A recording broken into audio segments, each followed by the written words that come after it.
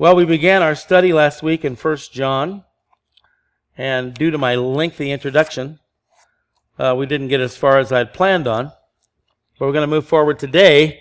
I was thinking about this morning, driving over. Of course, we discussed the fact last week that 1 John was written between 85 and 90 A.D. A lot of Bible scholars put it closer to 90 A.D., some 60 years after the resurrection and ascension of Christ into heaven. And that puts John, the apostle, at about 90 years of age when he wrote this.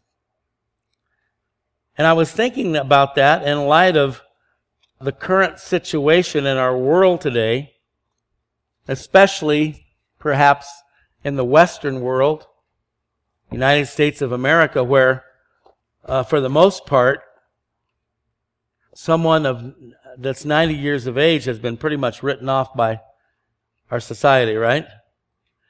It's not like it used to be where there was a lot of respect and admiration for the elderly. Sadly, they're looked upon as a burden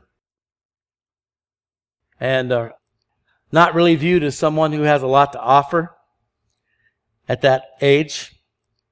And yet, when you look at the amazing, incredible wisdom and insight, of course, we do have to acknowledge that John was writing under the inspiration of the Holy Spirit. But nonetheless, I thought it would be interesting just to make note this morning as we continue on. We are reading the writings of a 90-year-old man. Think about that the next time you see somebody in that age group. Maybe someone to here today is in that age group. Somebody watching on the internet or so forth. And rather than writing them off, maybe they do have something worth listening to, right? Because we do live in a world today where youth is worshipped. Am I not correct? Youth is worshipped. And so people try to maintain an eternal youthfulness. Sadly, if they just wait, if they put their faith in Jesus Christ as the Savior of their souls, one day they will have eternal youth. And it won't cost them a dime. As I mentioned the other couple Sundays ago, I think, or maybe last week, my wife and I have been indulging in some of the old black and white movies as of late. It's kind of fun because there's no profanity and no sex scenes and so forth. But one of my favorites was always Hedy Lamarr.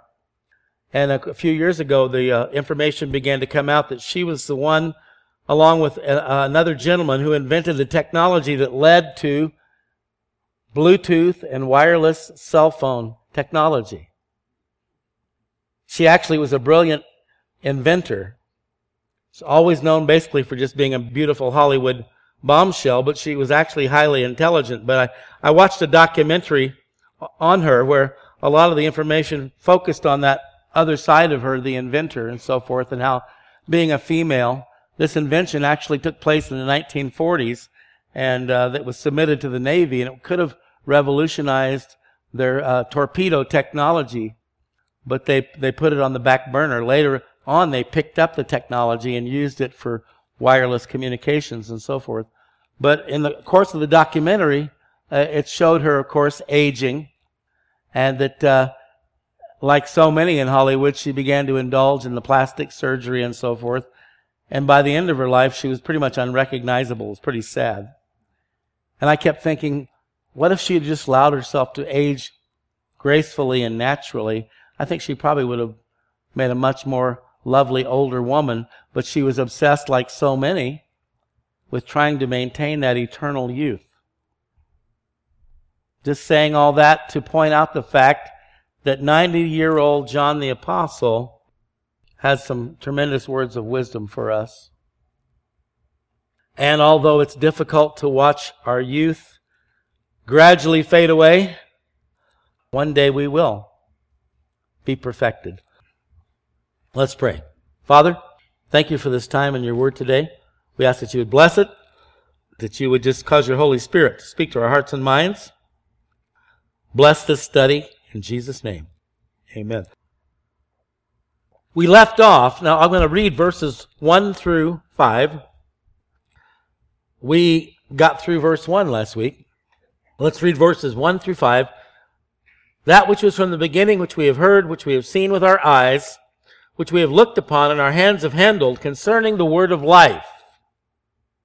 The life was manifested, and we have seen and bear witness and declare to you that eternal life which was with the Father and was manifested to us. That which we have seen and heard we declare to you, that you also may have fellowship with us. And truly our fellowship is with the Father and with His Son Jesus Christ. And these things we write to you, that your joy may be full. This is the message which we've heard from Him and declare to you, that God is light, and in Him is no darkness at all. We left off with the last phrase in verse 1 concerning the word of life. And then, I believe we read this verse last week, but I'm going to read it again. John 14:6. Jesus said to him, I am the way, the truth, and the life. No one comes to the Father except through me. I don't know about your Bible, but in my Bible, that word of life in John 1:1, the W is capitalized because Jesus is the Word. John 1:1, in the beginning was the Word, and the Word was with God, and the Word was God. So Jesus is the Word, the Logos of life. Following Jesus is not just a way of life. And of course, there are those out there the universalists, who will say, well, Jesus is just one way, one path. There are many paths that lead to a cosmic consciousness or something along those lines. But that's not what the Scriptures teach us. He is the Word of life. He says, I am the way, the truth, and the life. He's not just a way of life. He is life. And even though we might have biological function, we're a living, breathing organism, there is no true eternal life apart from Him. Because contained within these earthen vessels is an eternal spirit that's going to exist forever. But for those who reject Christ, there's an eternal existence which will be one of torment, but it's not life. It's an eternal existence, an eternal state of being, but it's not life. Because only in Christ may we have eternal life, joy, peace, forever and ever. Knowing that He is the life, life is found in Him, for us as believers, this should cause us to rejoice for ourselves and for all those who know Him, even as we mourn for those who do not. There's no hope for any human being who rejects the one who is the life. It's that simple. All right, so we're going to move on now to verse 2. The life was manifested, or as some translations say, appeared. The life appeared. This is a specific reference, of course, to the incarnation of Christ. Matthew 1:23, Behold, the virgin shall be with child and bear a son, and they shall call his name Emmanuel, which is translated, God with us. The life appeared. Jesus, the Word, who is the life, who has existed forever with the Father and the Holy Spirit, was manifested. He came to earth. John 1:14, the Word became flesh and dwelt among us. And we beheld His glory, the glory as of the only begotten of the Father, full of grace and truth. So again, John is giving us a very detailed, systematic rundown. He presented himself in verse 1 as an eyewitness. We've heard, we've seen, we've touched. And here we go again. We've seen and bear witness. So John reiterates that he's an eyewitness of the incarnation of the one and only Son of the living God. He basically, if you will, is testifying under oath. And he says, and declare to you that eternal life. The eternal life that's found in Christ and Christ alone. The promise for those who put their faith, hope, and trust in Jesus is not just for this life. Again, often you will hear very well-intentioned, sincere pastors, preachers, teachers talk about all the wonderful benefits in this life for those who follow Christ. This is particularly true within the prosperity churches, the Word of Faith, name it and claim it churches. There's a tremendous focus on what you can get here and now. You've heard me quote before from the infamous Reverend Ike. I don't know how many remember him. He goes way back. Used to be on TV years ago. Reverend Ike's message was, you can have your pie in the sky now with ice cream on top. And yet, as you really examine the Scriptures, a lot of the promises that God gives us concerning this life have to do with suffering. Right? I mentioned last week the cross of Christ, the cross of rejection. See, the emphasis in God's Word is not on what we can get in this life. The emphasis in God's Word is on eternity. Because as we all know, you can become wealthy and prosperous and successful in this life and still spend an eternity in hell. And you can't take any of that stuff with you. So when John talks about life, he's not talking about a new Cadillac and a house on Rio Grande Boulevard. Have you seen some of those places? Man. And I'm sure all of us have had thoughts, boy, I'd sure like to live there, you know. But what did Jesus promise us? In my Father's house are many mansions. If it were not so, I would have told you, I go to prepare a place for you. You mean you can't wait 70 years for your eternal mansion?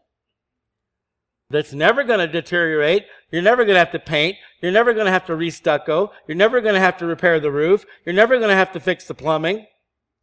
Get the picture? Again, we know that people do use many crutches in this life to get by. They will tell us that our Christianity is just a crutch.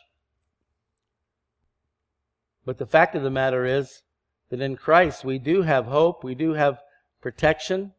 Doesn't mean that Christians don't suffer. We do sometimes.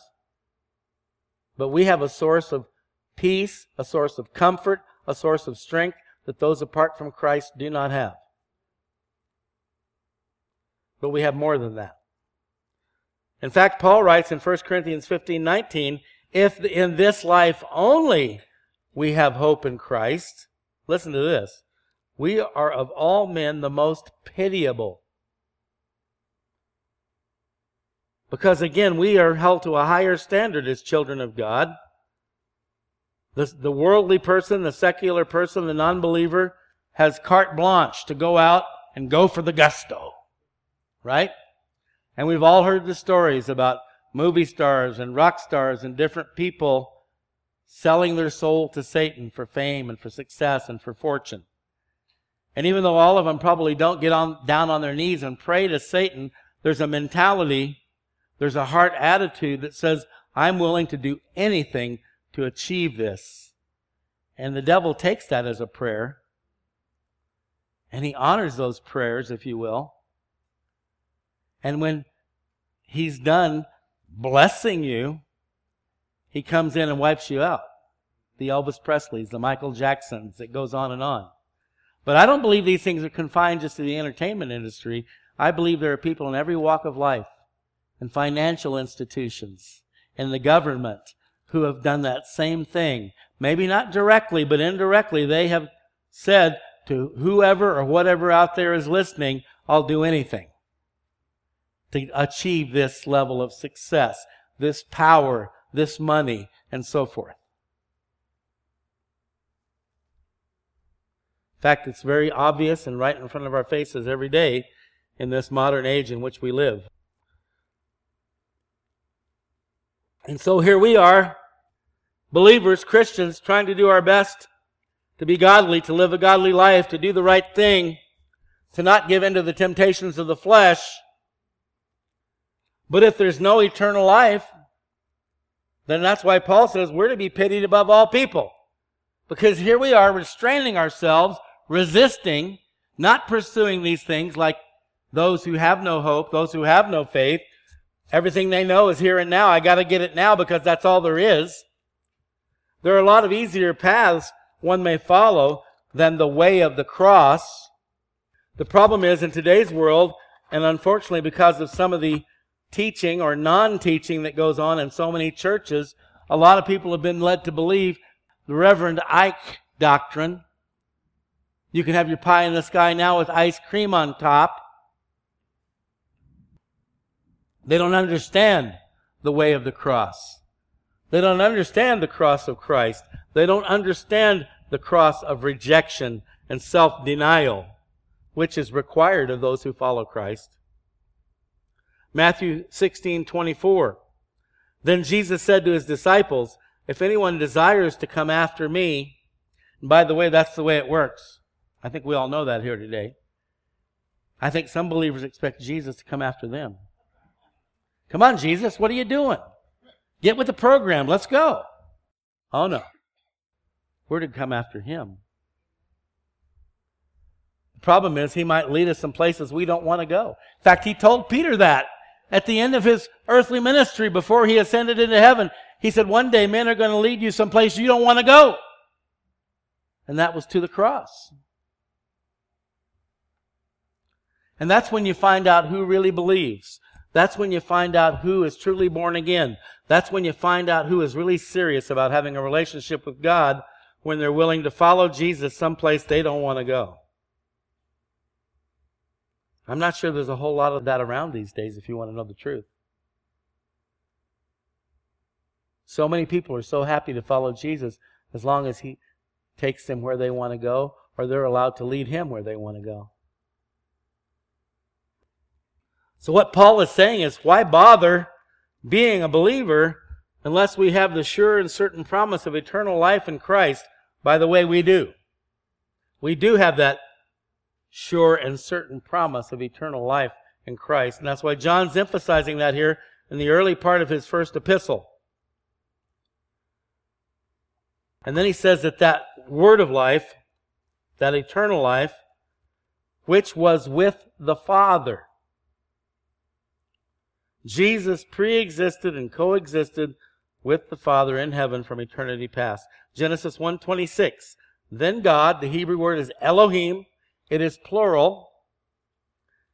Then God, who is one, and yet plural, said, let us make man in our image.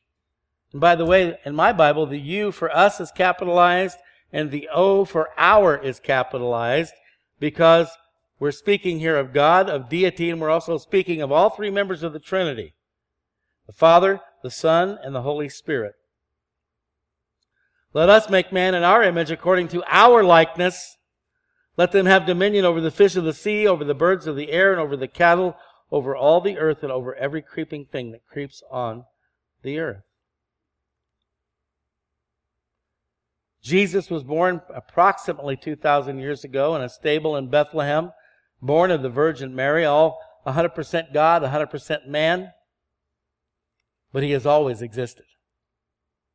John 8:58, Jesus said to them, to the Pharisees, most assuredly I say to you, before Abraham was, I am.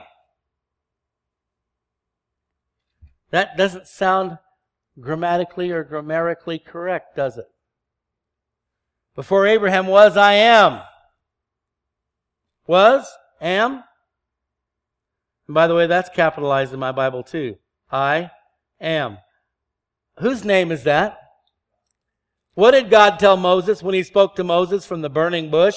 Moses says, well, okay, remember Moses had a big go-round with God, right? He's been gone from Egypt 40 years. He's out in the desert. He's become a shepherd. His picture's been hanging in the post office in Cairo for 40 years. Wanted, dead or alive. Moses, former prince of Egypt, for murder, capital offense. He's just out there in the desert, talking to sheep all day. He's perfectly happy.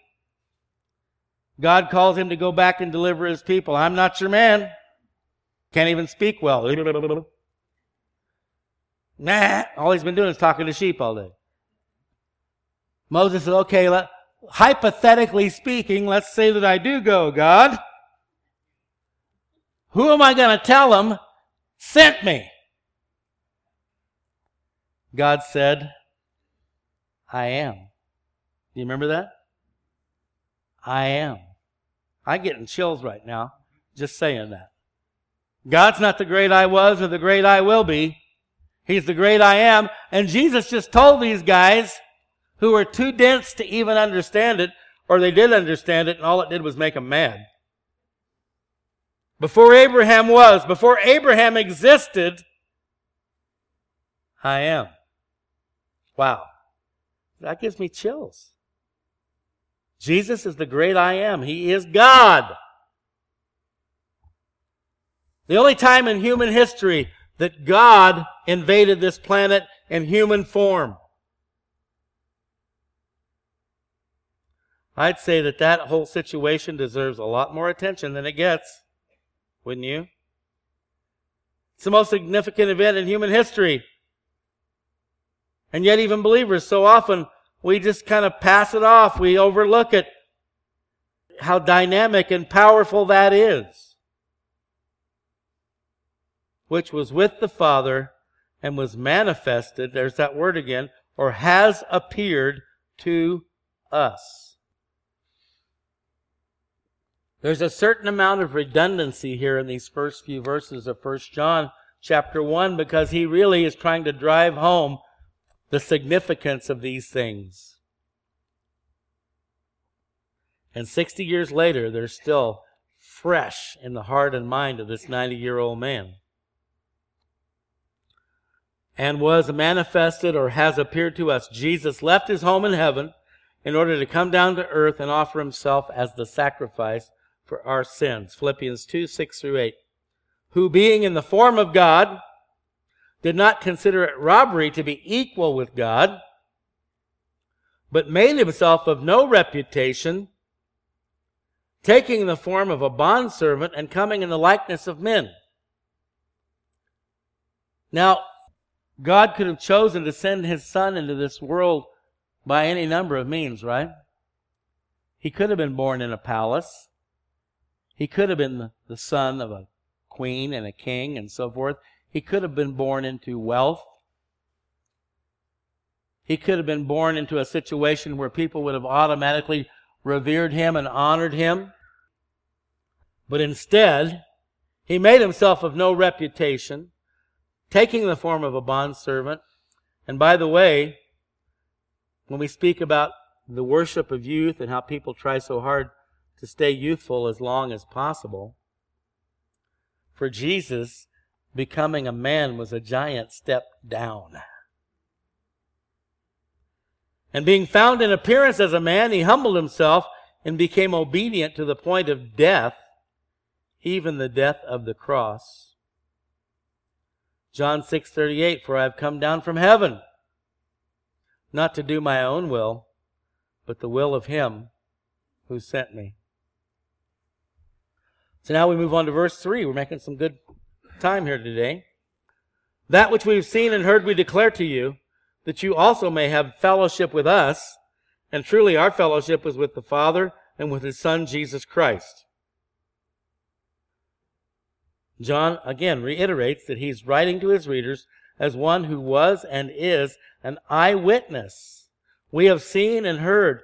Boy, he just keeps hammering on this, doesn't he? He wants us to know.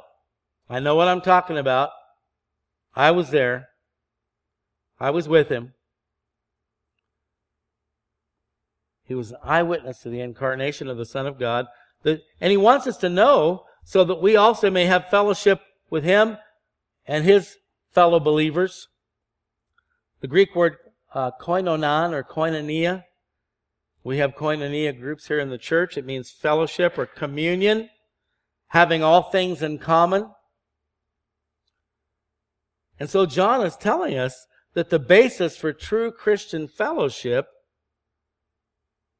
The only basis for true, deep, lasting fellowship between human beings is a transformational belief in Jesus Christ as the incarnate Son of God, the God-man. Now you can have your karate for the king, your bowling for believers, your golfing for God, swimming for the saints, and so forth. But if you don't have a shared koinonia and this deep truth that Jesus, the living Word, the Word of life, the one and only Son of God, born of the Virgin Mary, God incarnate, Emmanuel, God with us, came into this world, died on the cross for our sins, and on the third day He rose from the dead. That's where the real fellowship is.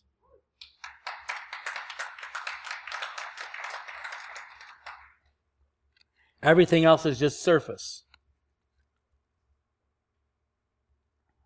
Romans 12:2. Do not be conformed to this world, but be transformed by the renewing of your mind, that you may prove what is that good and acceptable and perfect will of God. It's that transformational relationship with God that takes us to that deepest level of true fellowship with Him and with one another. 2 Corinthians 3:18, but we all with unveiled face, and it's a reference there to Moses. Remember Moses went up to meet with God on Mount Sinai? And when he came back, he was glowing. When you get that close to the very presence of God, it was kind of like radioactive. He came down glowing, and so that people wouldn't freak out, he put a veil over his face. And then gradually, the longer he was away from God, it faded. Isn't that interesting? We with unveiled face, beholding as in a mirror the glory of the Lord, are being transformed into the same image from glory to glory, just as by the Spirit of the Lord. The Greek word is metaphorao. I can't quite say it. It's metamorphao. Metamorphosis. It means to change into another form, to transform, to transfigure. Remember the transfiguration of Jesus? That was a metamorphosis. The three men who witnessed the Lord's transfiguration, Peter, James, and John, had a connection, a koinonia between themselves and with Jesus that no one else could share with them. They saw the Lord in all of His glory. It's also the word that is used for when a caterpillar becomes a butterfly. Metamorphosis. That's what it means to be born again. Transformed. And that's where the true, deep fellowship with God and one another takes place. He says, truly our fellowship is with the Father and with His Son, Jesus Christ. So in order to be connected, to have koinonia with those who have a relationship with God, the Father, the Son, the Holy Spirit, is to be connected with God Himself and vice versa. Remember how Jesus said, I'm in my Father's in me, and you're in me. We're all interconnected. That only happens through metamorphosis. 1 John 3:23 says, this is His commandment, Jesus' commandment. One, that we should believe on the name of His Son, Jesus Christ, Yeshua. God is our salvation. Christ, Christos, Mashiach, the Messiah, the Anointed One, the Savior of the world. We believe on His name. And then secondly, the other part of His commandment, love one another as He gave us commandment. John 13:34, a new commandment I give to you, that you love one another as I have loved you, that you also love one another. And again, see, there's two Greek words in the New Testament for love. There's phileo, which means brotherly love, warm, tender feelings of affection. That's where the name for the city of Philadelphia comes from. Phileo, Philadelphia. There's nothing wrong with brotherly love, warm, tender feelings of affection. But the deeper word is agape, God's unconditional love. We can only get to that level through this transformational process, metamorphosis, born again. We also use the term converted. Remember Uncle Ben's converted rice? I'm not sure what that meant. What was it converted from? From a healthy substance to a non-healthy one? Maybe. But conversion is real.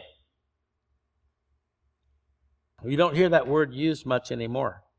There was a time when they would say, well, especially if you're part of a denomination and you have to send in your monthly report, how many converts did you have this month? But it's called conversion. It's transformation. It's more than just head knowledge. It's more than just religion. It's entering into a true personal relationship with God. 1 John 4:7, Beloved, let us love one another, for love is of God, and everyone who loves is born of God and knows God. Proverbs 18:24, I think I referenced this verse last week.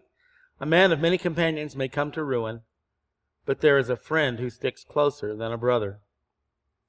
The friend who sticks closer than a brother, and this is where koinonia comes in, communion, fellowship, and that's what John's talking about. Our fellowship, he says, is in the Father and in the Son, being transformed by the renewing of our minds. The friend who sticks closer than a brother is the one who shares your faith in the incarnate, risen Son of God. Doesn't mean we shouldn't love our biological family and friends, whether they know Christ or not. But when the rubber meets the road, and this is where it's unfortunate that so many people in the church don't put enough priority on their relationship with their fellow believers. Because relationship with our fellow believers is the only way that we get nurtured in our faith. We get nurtured through the Word of God, but another important aspect of being nurtured spiritually is interacting with other like-minded believers. Something you may not have with your mother, your father, your sister, your brother, your co-workers, your neighbors. And the fact of the matter is, those to whom we relate the most are the ones who are going to have the largest influence in our lives. Do you know that? Verse 4. These things we write to you that your joy may be full. Now, here's where it gets really interesting. Does God want us to have fullness of joy? Absolutely. Is he talking about warm, fuzzy feelings?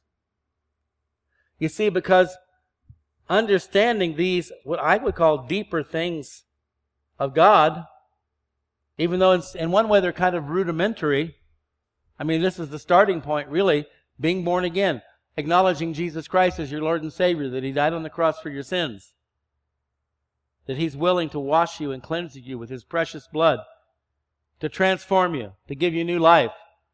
On one level, it's basic and fundamental and foundational, but on another level, this is the very knowledge that propels us going forward and it enables us to live a life of joy no matter what's going on around us.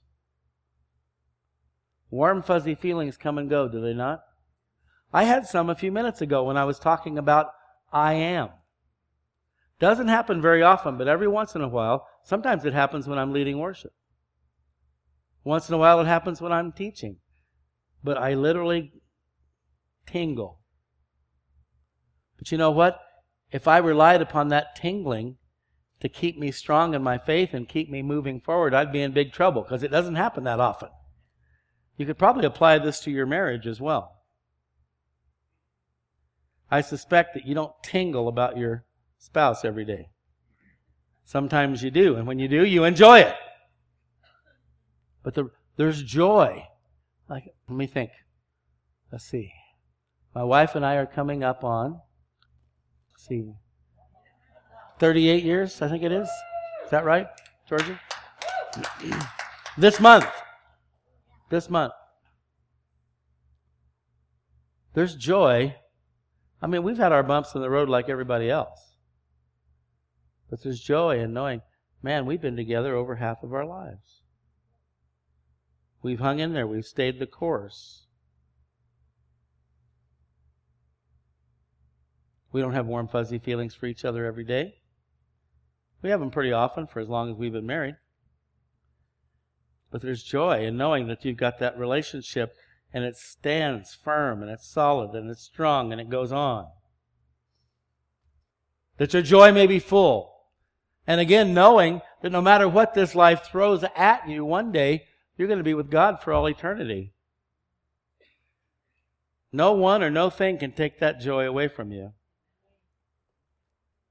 There are things in this life that cause us to be sad, to be sorrowful, to grieve. But in the midst of that, God's joy is always there. But it gets interesting, I mentioned a moment ago. Some translations actually read, "These things we write to you that our joy may be full." In 3 John 1:4 he writes, "I have no greater joy," listen to this, "than to hear that my children," he's talking about his children in the faith, he's a shepherd of the flock, he considers those under him to be his children, spiritual children. "I have no greater joy than to hear that my children laugh in the Spirit, get slain in the Spirit." Right? Swing from the chandeliers in the Spirit. "No, I have no greater joy than to hear that my children walk in truth." The greatest joy for the Apostle John was to know that his children in the faith were walking in the truth. And this is the fellowship he's talking about. The oneness, the unity with God and with God's people, walking in the truth. John's joy was made complete by the knowledge that his little children were walking in the truth. Then finally, verse 5. "This is the message which we've heard from him and declare to you, that God is light." That would explain why Moses was glowing, wouldn't it? God is light, and in him is no darkness at all. And this contrast of light and darkness, which begins here in verse 5, will run all the way through chapter 2, verse 17. This is a big theme in this first epistle of John. He says, "This is the message which we have heard from him." They saw him, they heard him, they touched him, and he gave them the message to bring to us. So confirming and affirming the message of the apostles, the New Testament writers, he's confirming to us that they are indeed the words of God and not the words of men. He says, "This is the message which we heard from him." These aren't our words. These are his words. 2 Timothy 3:16, Paul writes to Timothy, "All Scripture is given by inspiration of God and is profitable for doctrine, for reproof, for correction, for instruction in righteousness." And then Hebrews 1:2, "God in these last days has spoken to us by his Son, whom he has appointed heir of all things, through whom also he made the worlds." Confirming what John said. This is the message we've heard from him. In these last days, God has spoken to us through his Son. And now, John says, we declare to you. So Jesus entrusted the message to the apostles, who have in turn conveyed it to us to be protected, preserved, and promulgated. And this is another thing that kind of makes me sad. This is no small thing. The Spirit of God writing through the writers of the New Testament, the apostles and the others, Jude, James, the brothers of Jesus, half-brothers of Jesus, those who wrote the books of the New Testament, Dr. Luke, the only Gentile writer in the New Testament. These weren't their words. They're the words of God. And yet so many people today are taking things like Jesus Calling by Sarah Young and the writings of our America's pastors, Joel Osteen and Rick Warren, and they're elevating these things to the same level as the Word of God. Are you kidding me? There's no comparison. It's not even close. The best book ever written by man could never begin to compare with the Word of God.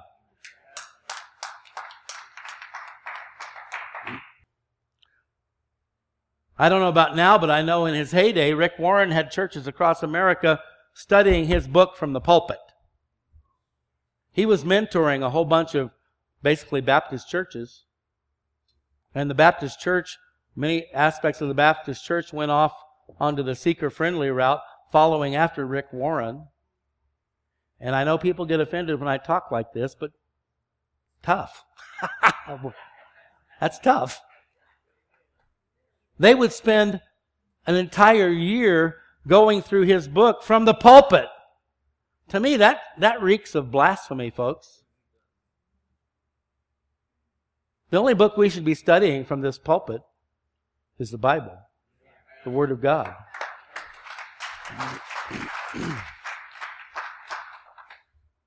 You could burn every other book in the world and we'd be fine as long as you keep the Bible. Now, I admire C.S. Lewis, Corrie ten Boom. I have my favorites. Christian writers, Christian authors. And they've had great impact, positive impact in the world through their writings. Francis Schaeffer. I don't see too many people of that caliber on the horizon today. But nothing can compare or even come close to the Word of God.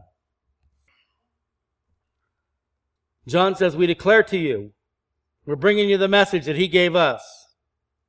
It means to make known by open declaration, to publish, proclaim formally, or put into operation. To set forth or teach publicly a creed or doctrine. We declare to you. And you've probably heard me say this before in the past. I'll say it again. I do not believe it's our job, my job as a pastor, teacher, to come up with some new revelation from God, which men have claimed, like Benny Hinn and Joseph Smith started a whole new cult based upon what he claimed to have heard from God. Ellen G. White, Herbert W. Armstrong, all these cult leaders claim to have a new revelation from God. Basically, if you find yourself sitting somewhere listening to someone telling you they have a new revelation from God, I recommend you run as fast as you can. And if you're reading a book and the writer claims to have a new revelation from God, I recommend that you throw it in the trash. Now, I might sound kind of old-fashioned and fundamentalist and out of step and out of date, and I take that as a compliment. Bible. Yes, that's the book for me. You know that one? I stand alone on the Word of God. The Bible. My job, our job, is simply to proclaim. Like John says here, we declare to you, we proclaim, we declare. The revealed Word of God is once delivered to all the saints. Jude chapter 1, verse 3. Once delivered to all the saints by the Lord Jesus Christ himself. You see, no matter how good some book might be by a Christian author, I think there's more bad than there are good. But it's still the words of man and therefore cannot be considered 100% reliable.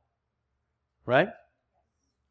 The only book we can count on to be 100% reliable is the Bible. I know most people today don't agree with that, even in the church. But I believe it. God said it. I believe it. That settles it, at least for me. And then he tells us, I declare to you, God is light. Light represents God's holiness, His purity, His truth, and life. I'm pretty sure if we didn't have light in this world, if it was dark 24/7, life would be unsustainable. What enables us to sustain life, to grow food, to be able to see, to work, and so forth, we need light. God is light. God is life. And so we could add to John's titles now. Probably familiar with his titles. One, the disciple whom Jesus loved, which he gave himself that title. It's in his gospel. The elder, he's sometimes referred to as the elder. The apostle of truth. The apostle of love. We talked about that, didn't we? Little children, love one another. Well, we can add another title to John. The apostle of light. God is light. John 1:4. In him was life, and the life was the light of men. You see, even though we have light in this room, and we have the sunlight for a good part of the day, which is a tremendous blessing, if you don't have life in Christ, you're literally walking through life in the darkness, stumbling around. In him was life, and the life was the light of men. What did David write in the Psalms? Thy word is a lamp unto my feet and a light unto my path. Jesus is the Word. He is the Logos. He is our light. John 8:12, Jesus spoke to them again, saying, I am the light of the world. He who follows me shall not walk in darkness, but have the light of life. God is light, in him is no darkness at all. God is pure light. Peter, James, and John witnessed that on the Mount of Transfiguration. Jesus was glowing. He was beaming. Moses saw it on Mount Sinai. I mentioned how when Moses came down from the mountain and veiled himself, eventually, gradually, the glow wore off. So you see, the farther you are from God and the longer you stay away, the more the light begins to fade. The closer we get and the closer we stay to him, the more enlightened we become. When we begin to drift or slide away, the light becomes dimmer and we run the risk of being engulfed by total darkness. I've heard this analogy before. I think it's a good one, and we'll close with it. Jesus is the sun, is he not? You see the connection? The warmth, the intensity, the brightness. He's the sun, and we are his moons. The only light that you and I have is that light that comes from him. And as we are close to him, his light reflects from us onto others. Moses got so close to God on Mount Sinai that he came back glowing. I guess a good final question this morning for each one of us: how is your glow? Let's pray. Father God, thank you for this awesome passage here in 1 John, for this amazing man of God, the disciple whom Jesus loved, the elder, the apostle of truth, the apostle of love, and the apostle of light. Lord, we thank you for all that we are receiving already, as we've just barely begun to go through this book. Lord, help us to receive that which you have spoken to us today, that your word would have a direct impact upon our lives as we talk about being changed from glory to glory, being transformed. Lord, we know there's an initial transformation that takes place when we receive Christ. We're born again, we're converted. But Lord, we also know there's an ongoing transformation that can only continue as we draw near to you, Lord, as we stay in your word, in prayer, in fellowship, filled with the Spirit, so that you can continue that transformation process throughout the rest of our lives until we see you face to face. Lord, help us to be committed and dedicated to that process. Lord, that our light would not dim, it would not fade because we have drifted farther and farther away from you. But it would get brighter and brighter as we draw closer and closer to you. We ask for your help with this, Lord. Strengthen us. Fill us with your Holy Spirit. Lead us, guide us, direct us. Help us to be willing to follow you wherever you lead us, even if it's somewhere we don't want to go. We pray these things in the precious name of Jesus. Amen.